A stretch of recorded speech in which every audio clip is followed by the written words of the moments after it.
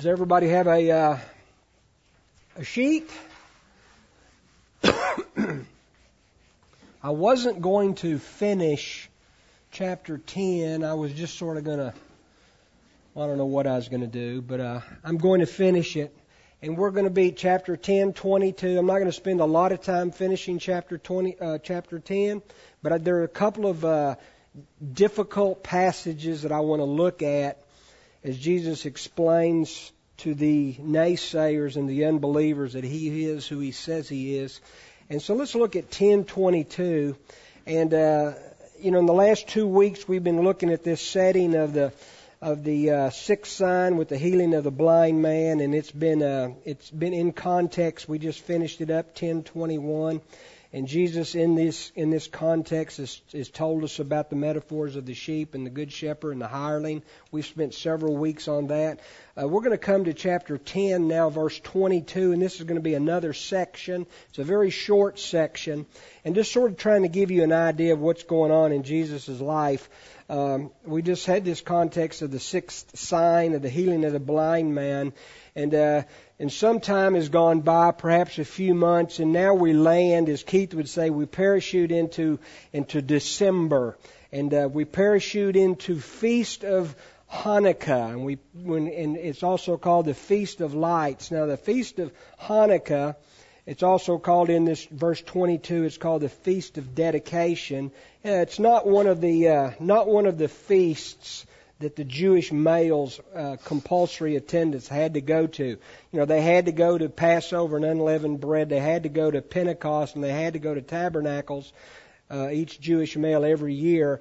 But this ceremony was not a mandatory ceremony, and it's not one of the ceremonies that was established by Moses back in the Pentateuch. It's a fairly new dedication. And for 200 brownie point dollars, what do you know about Hanukkah? This is a feast of dedication. And I hope I spelled that right. I practiced it. That doesn't Hanukkah. One N. What do we know about Feast of Dedication? This is where Jesus is. He attends this festival. Jesus always tried to associate with the people, to identify as their high priest, to identify with the people. So he always attended these feasts and these gatherings of people for an opportunity to minister and to show that He's their Messiah, He's their King, He's going to fulfill all the law and the requirements. So He comes, we land here in John chapter 10, verse 22, in Hanukkah. And tell me what you know about Hanukkah, but without reading the notes. And remember, we did Hanukkah when we did Zechariah, and we did Hanukkah in the book of Daniel, chapter 11. What do we know about Hanukkah? I think there's 2 Ks. What do we know about Hanukkah? This is going to be a teaching opportunity. Hanukkah, right, is originated in 170 BC by Judas Maccabeus during the time when, remember, the Greeks were ruling over the nation of Israel, and there was this evil guy. We talked about him many times. We talked about him, and he is Antiochus Epiphanes, and he is the one who is a forerunner of the Antichrist. He was ruling over the nation of Israel at this time, and he came into Jerusalem and he desecrated the temple. He put a swine in the altar, and so he desecrated the worship of Christ, of God in the temple. And so this a group of John Maccabees and his 5 children, they came in zealous rage against this desecration of the temple, and they started this process of cleansing this temple. And what happened was the menorah. Have you seen the menorah candle? It's got 4 arms on each side, and it's got one in the middle. Well, they just had enough oil to keep the lamps burning for one day, but miraculously, according to Jewish tradition, the menorah burned for 8 days. And so this is the Feast of Hanukkah, Feast of Lights. And the people celebrated by the lighting of candles and the lighting of lamps. And so it was a time to remember the redemptive work of God in their past. And so Jesus is here for this celebration. It's not mandatory, but He's here. So this is the setting of this story. And then what we really want to focus on is just this difficult passage on 34 through 37. But let me read this first section, and then we'll hop into sign 7, the healing, the raising of Lazarus from the dead, a story you're all familiar with. 10:22. Now it was a feast of dedication, or Hanukkah, in Jerusalem. It's winter. Jesus walked in the temple in Solomon's porch. Then the Jews surrounded him and said to him, "How long do you keep us in doubt? If you're the Christ, tell us plainly." Jesus said, "I've told you before, you didn't believe. The works that I do in my Father's name, they bear witness of me, but you don't believe because you are not my sheep." Remember, he's going back a couple of months earlier when he had talked about the sheep and the shepherd and the hirelings. So he's reminded them that I've told you who I am. I've told you why I came. I've told you who my Father is. I'm doing His work, but you didn't believe. And remember, we said one of the characteristics of a sheep is that a sheep will believe.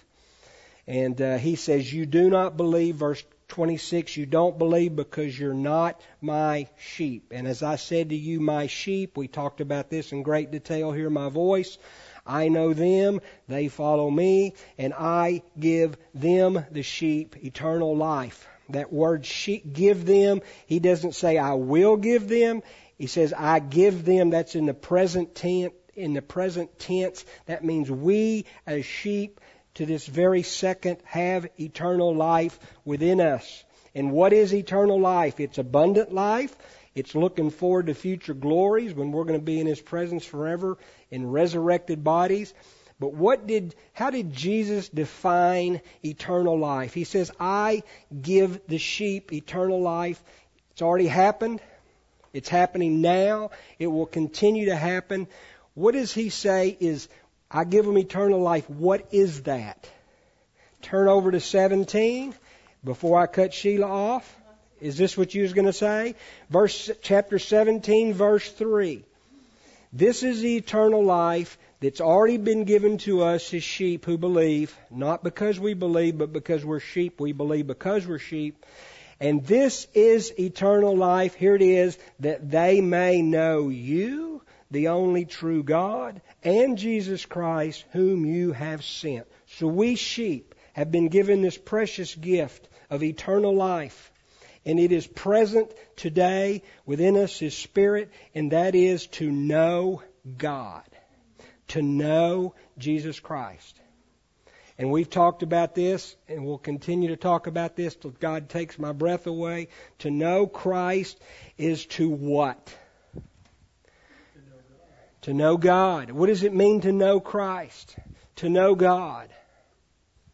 Tell us from your experience. Tell us what the Scripture says. Tell us how you know you're a believer. How do you know God? How do you know Christ? Tell me about it. Tell me if I'm an unbeliever on the street and I'm a skeptic and I say, how do you know you're one of God's? How do you know God? How do you know Christ? What do you say? Scripture says we've got to have an answer for when people ask us. What are you going to say, Val? How do you know God? How do you know Christ? The hope. Talk about the hope, the work of the Spirit. What are you talking about, you know God? How can you know God? How can you know Jesus? Peace through the Word. Life change. What else? If somebody asks you, I'm really being, because you're going to get asked. You go to Grace Bible. How do you know God? How can you know God? He has given us a new creation. We're now new people because of Christ. All things of the old life have passed away, and behold, all things have become new. Good. Good. Know God. I think it comes when you really need help. And you didn't get it when you were not a believer. And at least I'm speaking personally now. And now I know when I have trouble, I have a peace about it. Literally have peace because I know who is in control. Good. Good. Was you going to say something, Rusty? Right behind Sally's 5:17, 2 Corinthians 21 and 22 and 25 talks about the gift. of reconciliation. And without that gift of reconciliation, you have a hard time looking at the rest of the world through the eyes of Christ type of deal. And you don't want to. If you're not a believer, you have a hard time with that. Yep. But you can rest and know that vengeance is the Lord. You don't have to fix every problem. You can rest. You can have peace. All part of knowing God. You can talk about it. I mean, be ready to say, well, tell me about God. He's all powerful. He's all knowing. He's always present. He's holy. You got to talk about that. Oh, and the evidence in creation is around. Creation. Why can scientists predict to the very day when the moon's going to go dark and when it's going to be full? Right?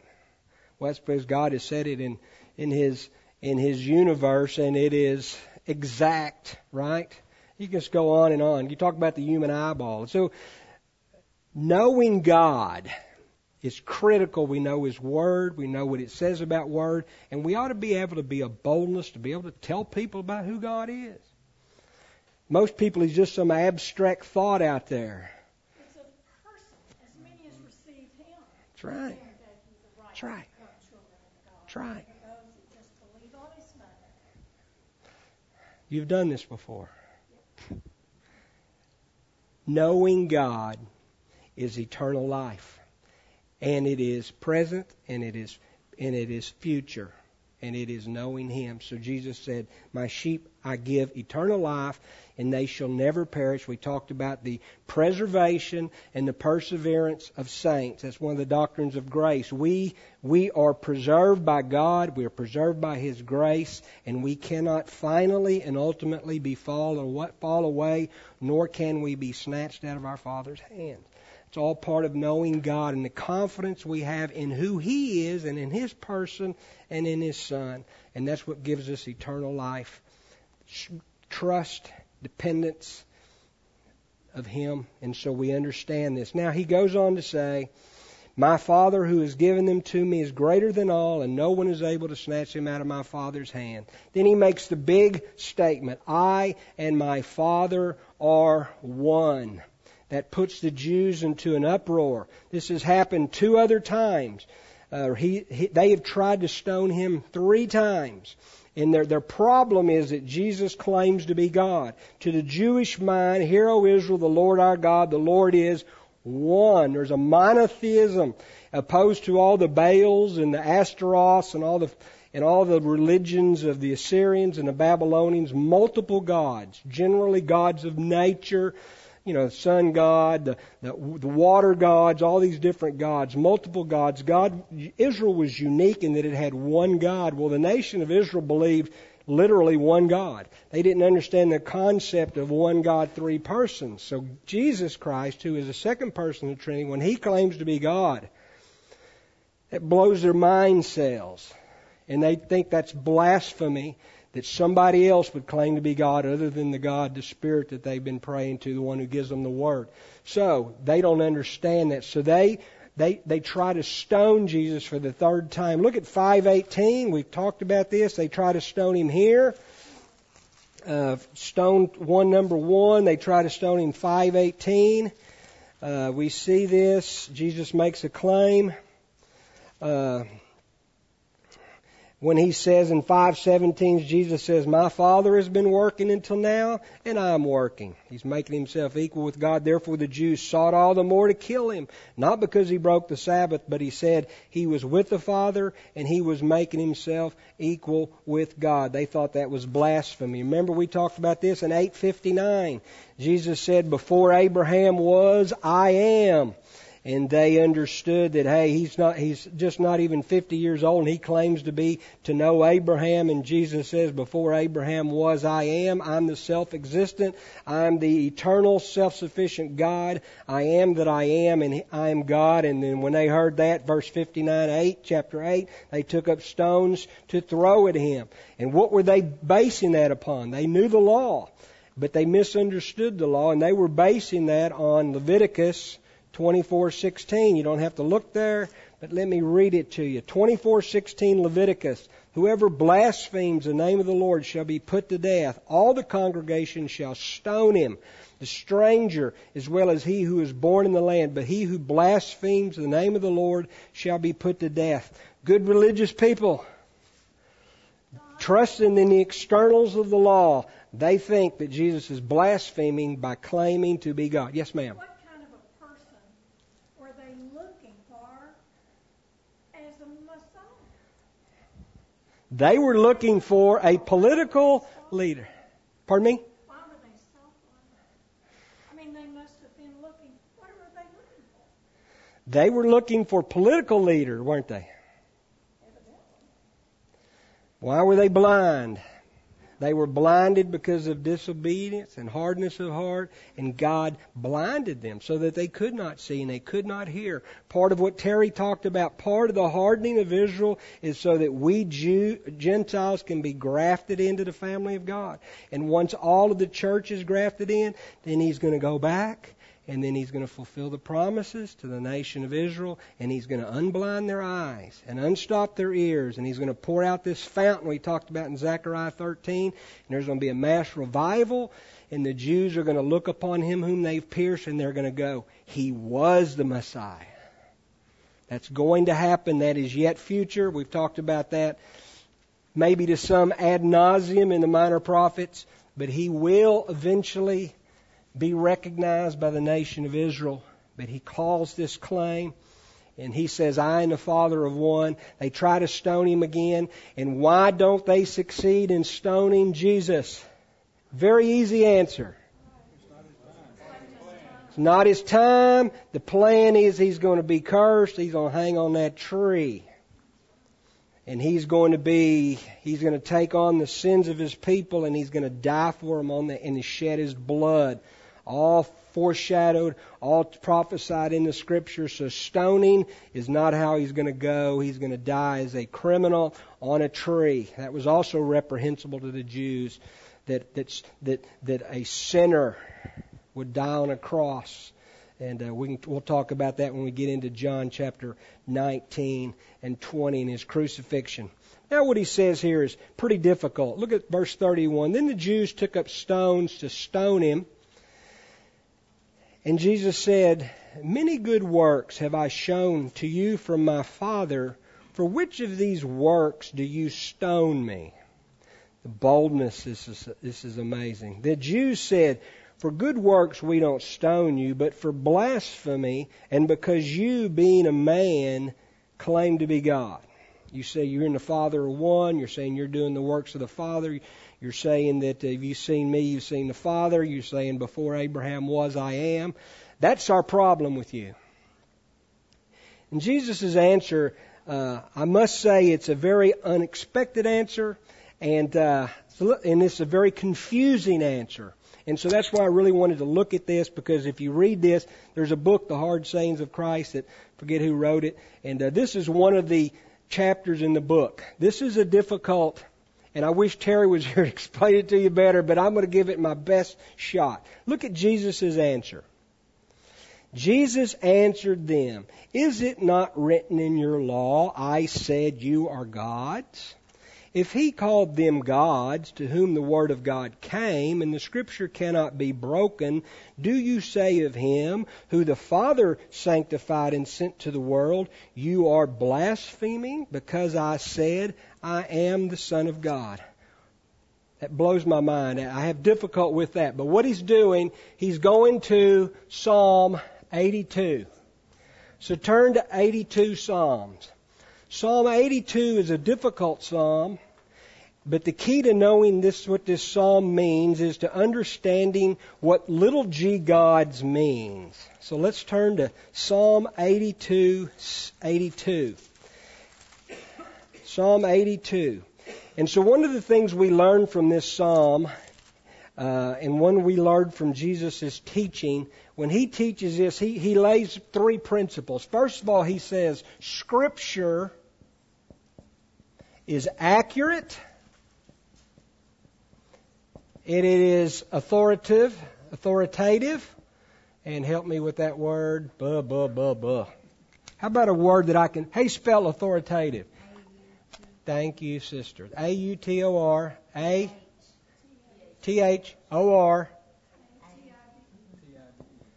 Authoritative, and it cannot be broken. So he takes one little seemingly insignificant psalm written by Asaph, which is one of the singers within the congregation of Israel. He takes one little psalm and he says Scripture is accurate, it's authoritative, and it cannot be broken. And Jesus is coming to fulfill all Scripture. So all Scripture is important, even something relatively insignificant. And he takes this phrase, you said you were gods. Now look at Psalm 82.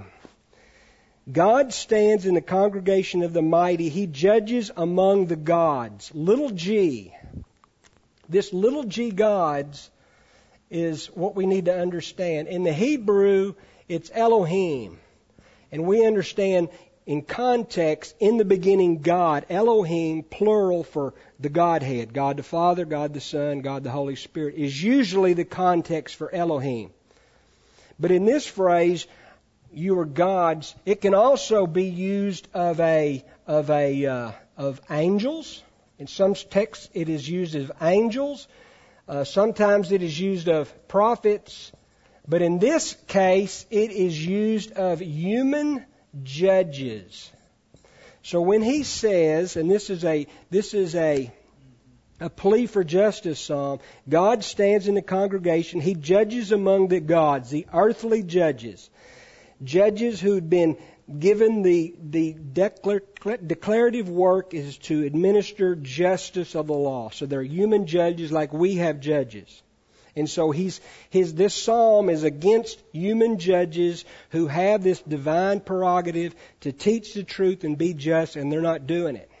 So God the Father stands in the congregation. He judges among the Elohim, the earthly judges. Earthly judges. Put earthly up here so we'll know what we're talking about. He's the ultimate judge, but He has judges who accomplish His purpose. And these judges are being impartial. They're not defending the poor and the fatherless. They are not defending the poor and the needy. But they don't understand. They walk in darkness, and they're causing instability within my government. That's what they're doing. And look what He says.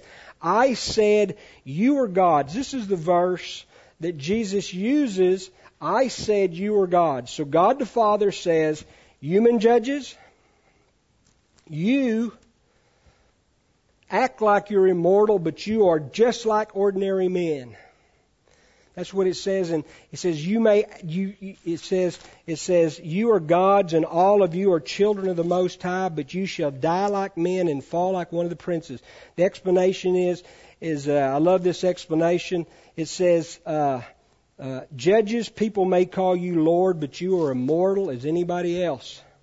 So Jesus, Father, is saying, you've got a role, you're not performing your role, you think you are above the standard of the law because you are a rightly divider of the law, but you are accountable to my people whom I have given you the authority over. So that's the context of this.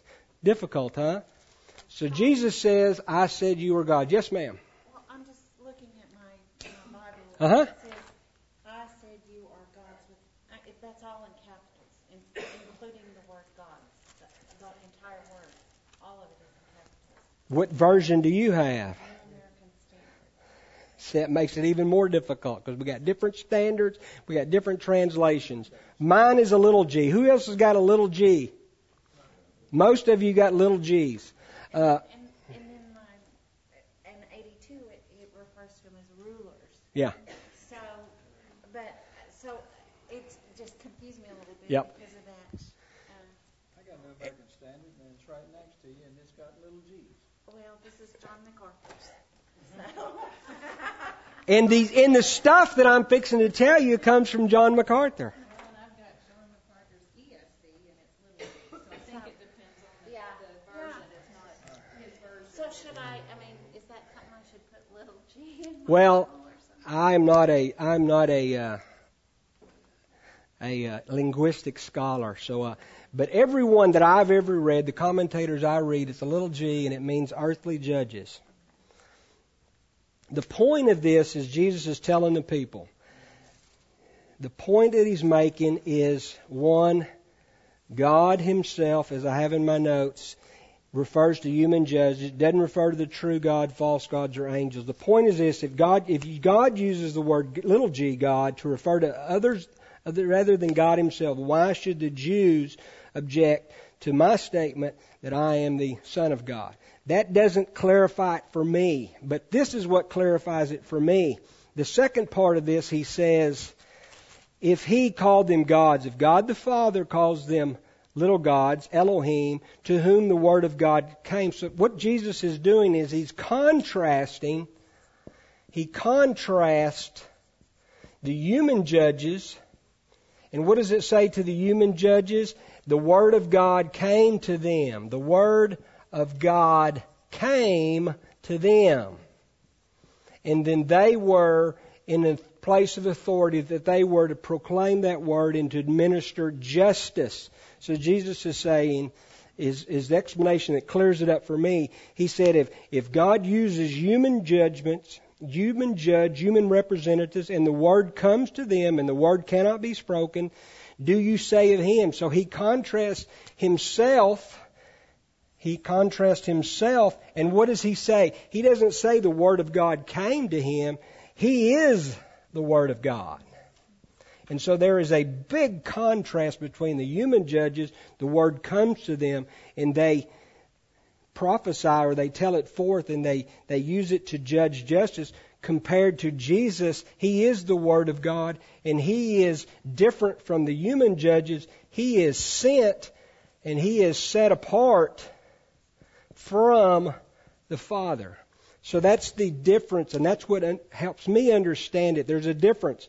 One is the Word of God comes to, but do you say of Him, to me, Jesus, to whom the Father set apart and sent to the world. So you're accusing me of blasphemy when I am the Word of God who was sent and sanctified and came from the Father. Does that help you, or does that make you more murky than before? Yes? In my Bible, I have a note here, and it says, God is the judge, so human judges functioning as His agents can be called God for the little g. Yes. So I'm actually thinking, would that be akin to sheriff and judges? They're all pursuing the law, and they're kind of like working under Him. So Absolutely. They're under His authority, doing His word. Absolutely. Val has the wonderful illustrations. Sheriff and his deputies. Human judges proclaiming God's word, fulfilling the function, whereas Jesus Christ is the Word of God. He's not the Word from God. He's not the Word of God that came to them. He is the Word of God. He has been sent. He has been sanctified. And He is from the Father. So do you understand what He's telling the people? You are calling me, you are saying I'm a blasphemer but I am the Word, I am sent, I am sanctified, and I am from the Father. And I have so much more authority than human judges have. And so I think that helps clear it up for me. Does it help you?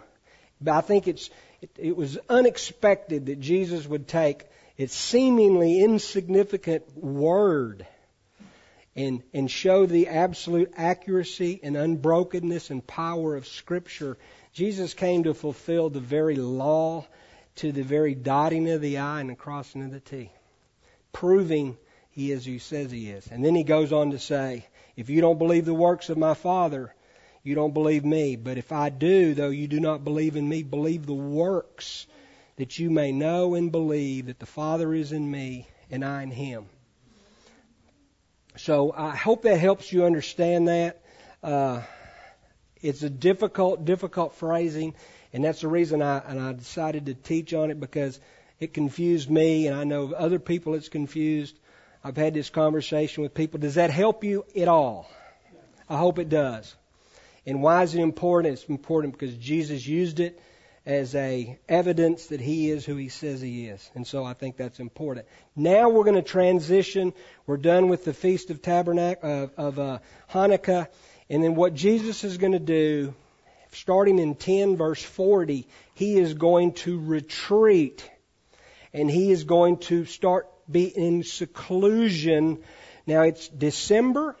So we understand that he's going to be in seclusion December until he comes to Passover in April. So for 4 or 5 months minimum, exactly, he's going to be in seclusion.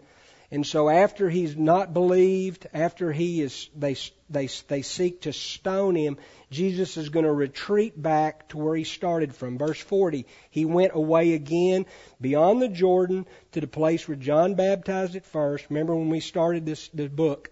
And he stayed there. And many came to him and said, John performed no sign, but all the signs that John spoke about this man are true. Many believed. So what is he doing in his retreat as he goes into seclusion before his time? He goes and he trains and he prepares his disciples. And so Jesus shows us this pattern of teaching and training disciples and followers of his, because he knows his time is ready. He knows he has 4 months according to this chronological order of the book. So he's going to go into seclusion, and then from the rest of the book, 11 and 12 are going to be transition chapters, and they're going to be preparatory because 13 to the rest of the book is going to be him with his people, those whom he loves. And he is no longer going to be in his Judean ministry. He's no longer going to be in a conflict with those who don't believe him. But the rest of this book is going to be with his people as he prepares his disciples, as he prepares us, as he teaches about the Holy Spirit. So that's where we are in transition. And one of the things that happen in transition is chapter 11. Everybody got this? Good. Chapter 11. He's in seclusion. He's been there for a few months. The disciples have benefited from his personal attention to them. And then chapter 11 happens. And we start chapter 11. And chapter 11 is the 7th sign before Jesus' death, burial, and resurrection. The 7th sign is a climactic sign. MacArthur says it's the most dramatic sign. It's the capstone of Jesus' public ministry. And so we see this 7th sign, and the 7th sign is Lazarus' resurrection. And in this 7th sign, we're going to talk about, next time we're here, we're going to talk about the 5th, I am, and we'll talk about this the next time, I am resurrection.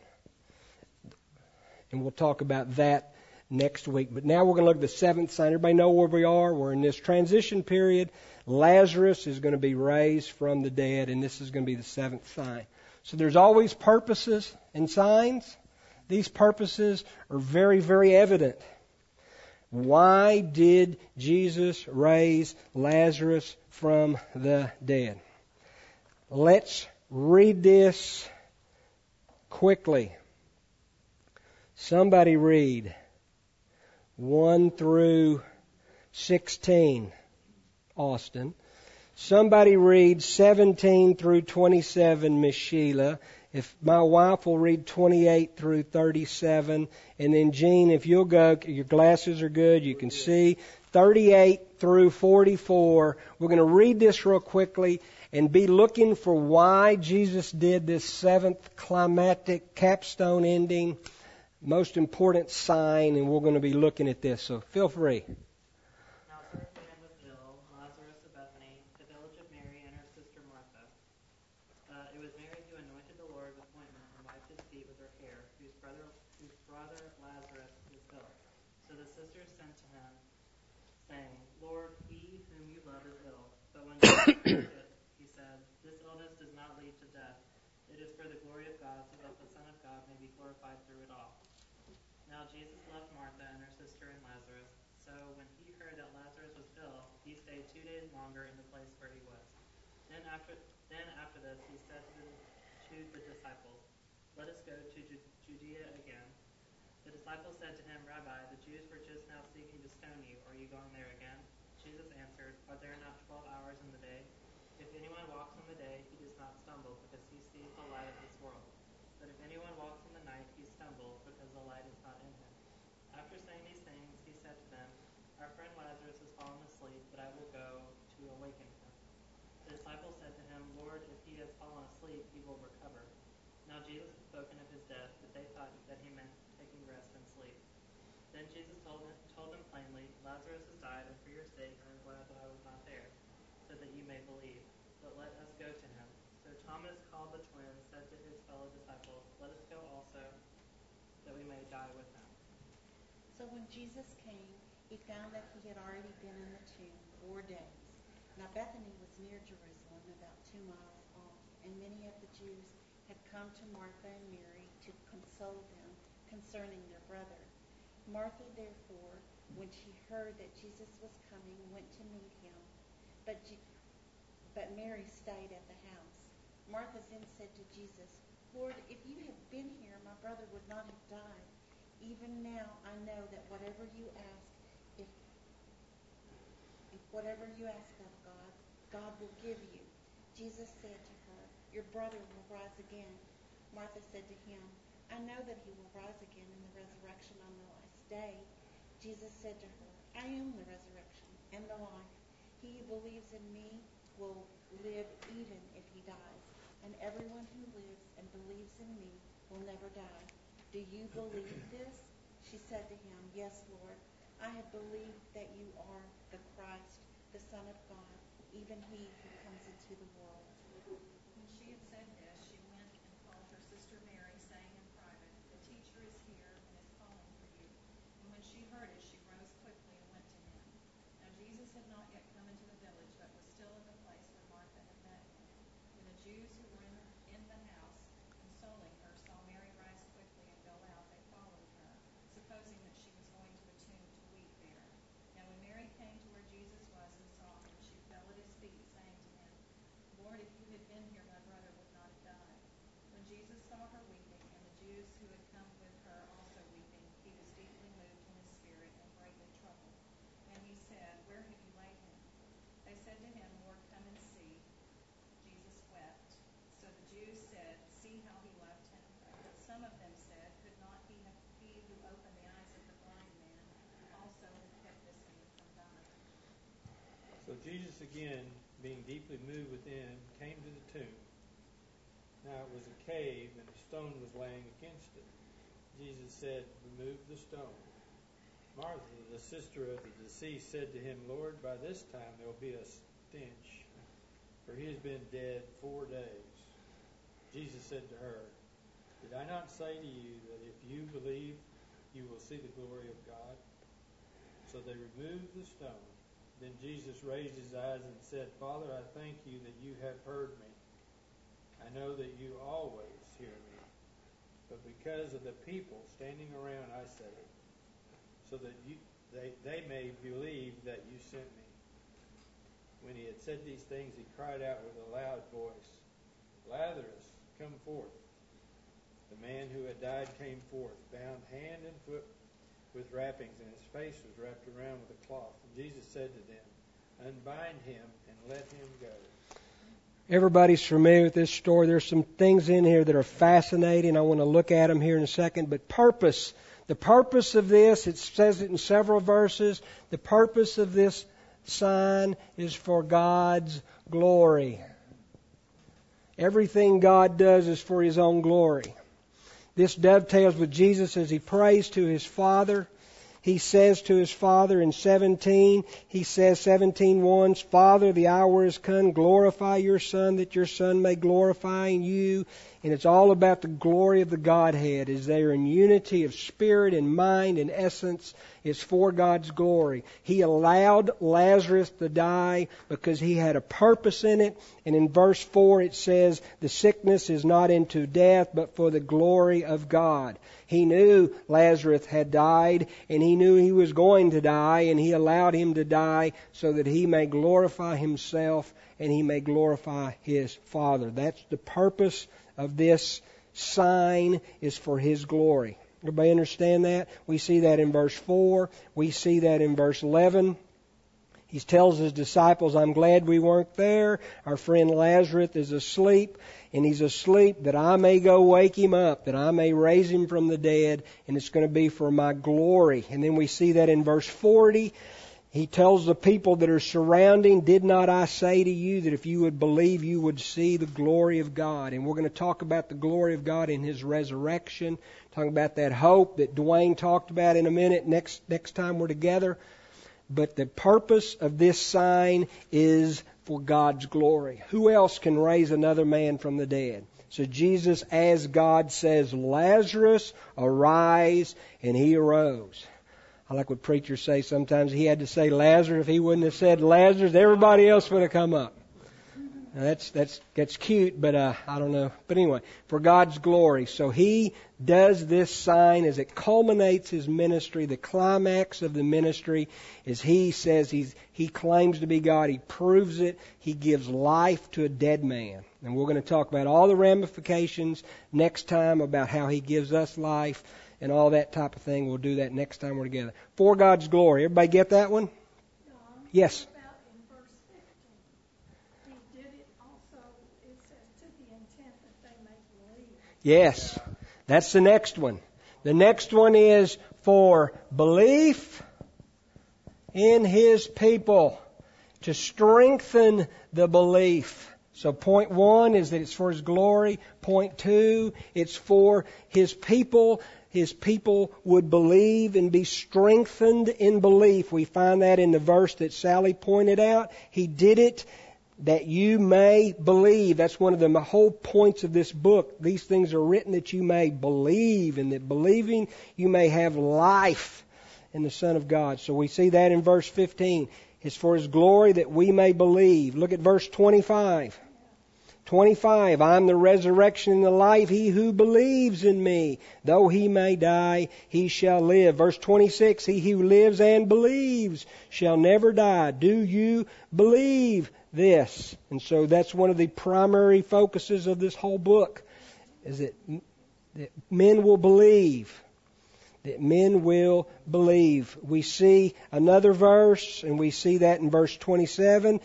She said, Mary confesses, I believe that you're the Christ, the Son of God, who is to come into the Word. Verse 40, did not I say if you would believe, you would see the glory of God? And in verse 42, I thank you, Father, that you always hear me. I'm doing this in public for people to hear that they may believe. So, point 2 is for belief in His people.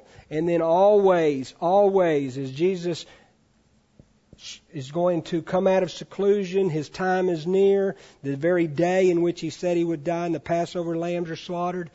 And so it's always to point to the cross. And so this resurrection is going to foreshadow His resurrection, the first fruits.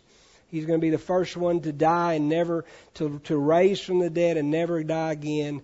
It points to the cross. We see that. Martha says, I know I will rise again in the resurrection of the dead. She was pointing to a specific day.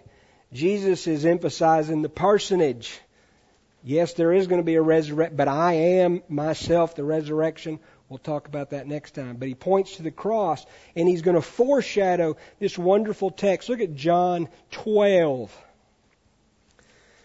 This rising of the dead, Lazarus, is going to foreshadow His own resurrection, and this is going to fulfill. Look at verse 12:24. Most assuredly I say unto you, unless a grain of wheat falls into the ground and dies, it remains alone. But if it dies, it produces grain. So this is going to be a picture of Christ, His resurrection, the fruits of the resurrection, the salvation of His people. We'll talk about that in great detail, but it's predictive and it is foreshadowing, and we see the purpose of this sign. Now, we learned some things. Let's going to call this details, and I've got good time here. We got some details that I love that are very, very helpful. First detail I see is that Jesus loves. He loves Martha, and He loves Mary, and He loves Lazarus. And in verse 5 it says, now Jesus loved Martha and her sister, Mary, and Lazarus. How do we know that Jesus loves Martha and Mary and Lazarus? John doesn't tell us anything about these three. It assumes, because it's the last gospel, that we already understand the story. I love this story, and He loves them, and the thing that's so peculiar about Jesus is He loves them, and He deals with each one of their personality types. And I'm glad that He does that. And He treats us all individually, and He's compassionate, and He's patient with us, because some of us are like Mary, and some of us are like Martha. He loves them. Let's look at this story. Do anybody remember the story of personality types and how Jesus deals with them? The story is in Luke 10:38-40. Do you remember the story? And do you resemble Mary or do you resemble Martha? Jesus loves Mary, Martha, and Lazarus. And we see that they have distinctive personality types. And Jesus skillfully deals with them with love. And this is something that we have to learn, that we're all different. And it's something I'm still learning. Now it happened as they went out to enter into a certain villages, 10:38, a certain woman named Martha welcomed into her house. And she had a sister called Mary who sat at Jesus' feet and heard His word. But Martha was distracted with much serving. And she approached Him and said, Lord, don't you care that my sister has left me to serve alone? Won't you tell her to help me? Jesus said, Martha, Martha, you are worried and troubled about many things, but you need to remember this one thing. Mary has chosen the good part, which will not be taken away from her. Are you Mary or are you Martha? Are you Mary? Are you Martha? You're a worrywart. You're a doer, and you got to be doing something. You never stop, and you got to be serving, and you don't take the time to spend time with your first love, Jesus. Lots of people like that. It's almost like a works-based salvation. I mean, maybe that's a stretch, but you think you have to do something. Busy, busy, busy, busy, busy, busy, busy. This is a great church. We're to serve in this church, but there's got to be times when you're focused upon not the works in this church, but is in your personal walk with God Himself. You cannot serve Him faithfully and be up here every minute of every day without personal time with Him. Martha, Martha, you worry about many things. You're stressed, you're anxious, your priorities are wrong. Is there any? Yes? 42 says, but only one thing is necessary. And what is that, Russell? Mary has chosen the right thing. Christ. Mary has chosen the right thing. He did not do what Martha wanted him to do and rebuke Mary because Mary wasn't helping her. He said Mary has the priorities right. Mary knows that I'm the focal point here, and she is doing the best thing. And so we don't need to be like the church of Ephesus, busy, busy, busy, busy, but you have left your first love. Right? Learn this, but Jesus was Martha, Martha. Can you hear the tenderness in that? He didn't say, He didn't respond like I've responded in time past to my dear wife. Although God is working in me and it's getting better. Would you say, yes, it's getting better? Thank you. Don't embarrassing me. That is what we need to understand. We're all different. We have different personality types. Some of us are like this. Very few of us are like Mary. Right? So Jesus deals with Mary and Martha. He loves them. It says He loves them. And we see that. It's also, we see that in Matthew 26. If you'll go to this, Matthew 26, we see, boy, and help us, God help us not to respond like this. Matthew 26, 6 through 13. When Jesus was in Bethany at the house of Simon the leper, a woman came to him having an alabaster flask of very costly fragrant oil. She poured it on his head as he sat at the table. But when his disciples saw it, they were indignant. They were agitated. And we're going to use this same word in a minute when we talk about Jesus' response to the weepers at the funeral parlor. But when his disciples saw it, they were indignant. Some of the versions, some of the books say when his disciples, John's, I think it's John says Judas Iscariot is the disciple is the one who's indignant because he's a thief. He's been stealing from the till the whole time and he's not one of God's. But it says when his disciples, they were indignant saying, why this waste? For this fragrant oil might have been sold for much and given to the poor. Jesus was aware of it. He says, why do you trouble this woman? She's done a good work for me. You have the poor always with you, but me you don't have always. For in pouring this fragrant oil on my body, she did it for my burial. As assuredly I say unto you, wherever this gospel is preached in the whole world, what this woman has done will be a memorial to her. So we see the response, the loving response, and we see the negative response, I'm busy, and this indignant response, how dare you waste this money on Jesus, and instead you could have cared for the poor people. And we know from John that Judas Iscariot says it, and he has no thought for anybody but himself. And so we see different responses. We see Jesus dealing with people in love. So we see that Jesus loves Mary, Martha, and Lazarus. Second thing I think we see, and you feel free to add if you see something that I don't see, I'm quite sure you do. Jesus waited to respond. So chronologically, he dies. They go warn him that he's about to die. Can you come heal our brother? So logically you think they tell him. A day passes. Maybe he dies. Then it says he stays 2 more days. Takes him a day to get there. He's busy doing the work of the Father, but he waits purposefully. And he waits so that there's going to be no possible way for the naysayers to say, oh, you just resuscitated him. He wasn't really dead. It's 4 days and he's already decomposing. He's dead. And he stinks.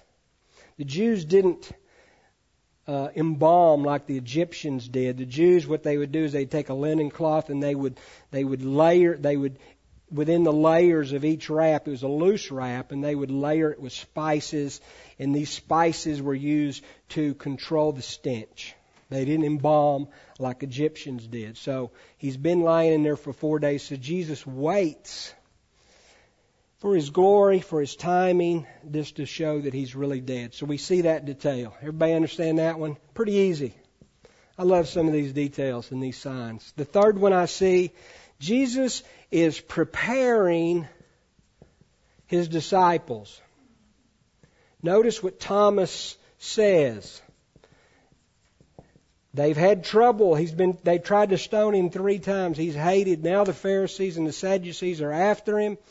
We're going to get into more in chapter 12. Look at Thomas says, who's called the twin, his fellows, let us go also that we may die with him. That's not just pessimistic, negative pessimism. That's reality. And they knew that Jesus was stirring up a stink within leaders of his claims to be God. So Jesus purposely waits. And so he is preparing his disciples, because 5 months later, the disciples are going to have to make choices whether to run or to stay with Jesus. And what do? They scatter, every one of them. And Peter, who's such bravery and bravado, says, everybody may leave you, but not me. And he denies him 3 times. But Jesus is preparing his disciples. And then he's preparing him for his death and his leaving, and they're going to be alone. And then we're going to get into how he prepares them when his Spirit comes. His Spirit gives them boldness and courage. And we'll look at the diff between the two after the Spirit comes upon them. So we see he's preparing the disciples. Look at Matthew 10. I don't want to read all this, but I ought to. So therefore I will.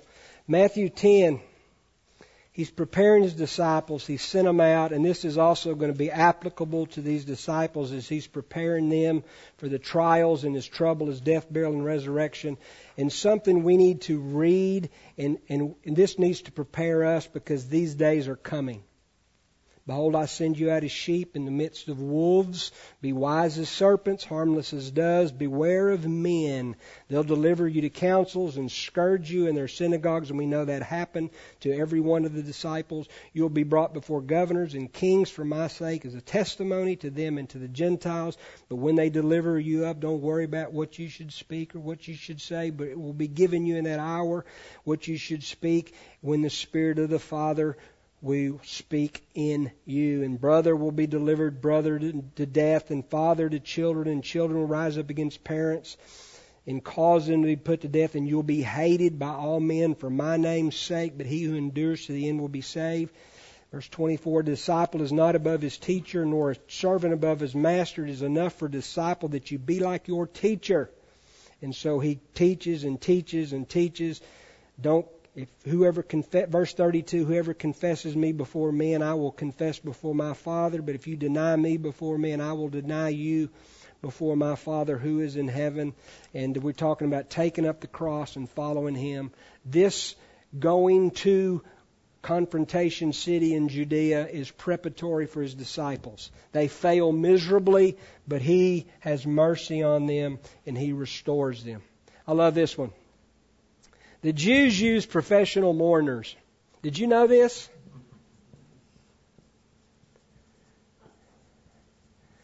It was a tradition within jewelry that even poor people, according to MacArthur, had to hire 2 flute players and a professional wailing woman at all the funeral services. So the more money you had, the more mourners you had that would, these loud laments of sorrow and sadness. And so we see these mourners throughout this whole text, and it tells us that Mary and Martha and Lazarus were well-to-do. They had money, and they hired these professional mourners. And so you see these professional mourners. Can you just see them? Have you ever seen a Fiddler on a Roof? And you know the professional mourning, it's on and on. It's hilarious. But they're professional mourners. And you see these professional mourners in various places. 19, you see these mourners. You say many of the Jews who had joined the women are the mourners around Mary and Martha to comfort them concerning their brother. Verse 31, you see these mourners. Then the Jews who were with her in the house and comforting her when they saw Mary rise up and went out, followed her saying, she's going to the tomb to weep there. So we're going to go there too. And we're going to mourn and weep with Martha and Mary. And then 33, when Jesus saw her weeping and the Jews who came with her weeping. So these are the professional mourners, and Jesus has a word for these people. And the word is point 5. I remember being a smart aleck and I was quoting Bible verses, and my first one was Jesus wept. Shortest verse in Scripture. But Jesus weeps, but what I really want to focus on, He groans in His spirit. And we see that in verse 33 and 38. When He's brought to the tomb, Jesus saw her weeping, verse 33, and the Jews who came with her, He groaned in the spirit and He's troubled. Verse 33. And then in verse 38, Jesus, again groaning to Himself, came to the tomb. It was a cave. A stone lay against it. The word groan is a word in the Greek that means He's agitated and He's angry. It's not a sympathy with the mourners. It's not a sympathy with Mary and Martha and Lazarus. He is agitated. The word groan I think it means anger, outrage, and agitation. Okay. Why is Jesus agitated, enraged, and angry at this funeral, at this death scene? And I'll tell you, Why is he angry? Why is he agitated? When it says Jesus weeps, it's not a loud outburst of emotion like these professional mourners. It's a silent tears. And he's weeping for many reasons. And I have them here in the text. Why is he agitated and angry at what goes on here? Because of their unbelief is one. Jesus was agitated, point 5, under D of your notes, because of excessive sorrow. Scripture tells us we're to mourn, but not to mourn like those who have no hope. We're to understand that our believing children, moms and dads, whomever it is, are in glory. They are in the presence of God. They are in Abraham's bosom, awaiting the resurrection of their bodies. So when my mom and dad pass, I'm to mourn because I will miss them, but I'm not to mourn because I have great hope that they are in God's presence and they are perfectly content and they're not demented and they're not crippled anymore. And so when Carolyn, our dear sister, whom we talked about this, she told me to talk about it. When she passes, she said, "Don't weep for me. I'm in God's presence." Okay? And so it is. Absent from the body, present with the Lord. So Jesus was agitated because those he loved were excessively sorrowful, and that sorrow expressed unbelief, expressed distrust. It expressed they didn't know who he was, that I am resurrection. And so that's why he's agitated and angry with the people. He's agitated at Martha. Look at verse 24. Martha says, "I know that there's going to be a time when there's a resurrection." She had an intellectual understanding of a certain time, but she failed to comprehend who he was in his personage, that he is the resurrection and he is life. So he was angry and agitated by that. He was agitated by Mary's faithless rebuke. Look at verse 32. Mary came where Jesus was and saw him. She fell on his feet saying, "Lord, if you'd been here, my brother wouldn't have died." She didn't go on to enumerate like Martha did. Martha said that you would have died, but then she said, but I know that you ask of God, He's going to give you. But Martha never said that. She's frustrated, she's angry. There may be some bitterness sinking in, which is ironic because she's the one at the presence of God. She's the one that's learning at Jesus' feet, who's prioritizing Jesus. So she ought to know better, right? But she says, "If you would have been here, my brother wouldn't have died." There's a sense of bitterness there. And there's not a hope that Martha displayed, which is ironic and I think caused some agitation to Jesus. The general unbelief, verse 40, "Did not I say to you that you would believe, you would see the glory of God?" And that's why he publicly and audibly asks God and tells God and thanks God in advance before he raises Lazarus from the dead. And so we understand that is an important detail. He groaned in his spirit, and that's what he's teaching. Belief, pointing to the cross for God's glory. And then the last thing we see is that Jesus publicly thanks the Father. We see that in verse 41 and 2. "I thank you that you've heard me, and I know that you always hear me." And we're going to talk about this theological term, co-inherence. We're going to talk about mutual indwelling. I purposely left that out today, but we're going to talk about that in John 14. I'm in the Father and the Father's in me. And we're going to talk about that they may be one as we are one. I in the Father in me, and them in me. And we'll talk about all of that later, but that's another point of the resurrection. Comments, questions?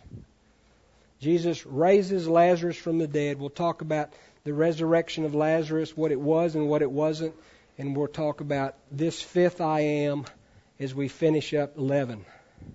Comments, questions? Yes, sir. How many people were with Jesus at this time that was with him when it was the eternity of Cain?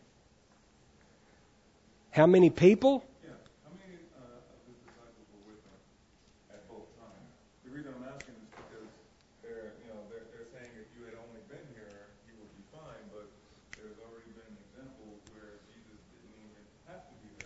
He just spoke the word. And faith still declined. Yeah. And it was done. So it's like, why don't they understand? Well, that was surely she had heard of that. Yeah, that's another reason he's agitated. He had demonstrated his ability to raise men from the dead. He'd done that in, I think, 2 other occasions in the New Testament. Good question. How many were there? I have no idea. But they should have known. Thank you for coming. And we will finish this next time. Comments or questions? And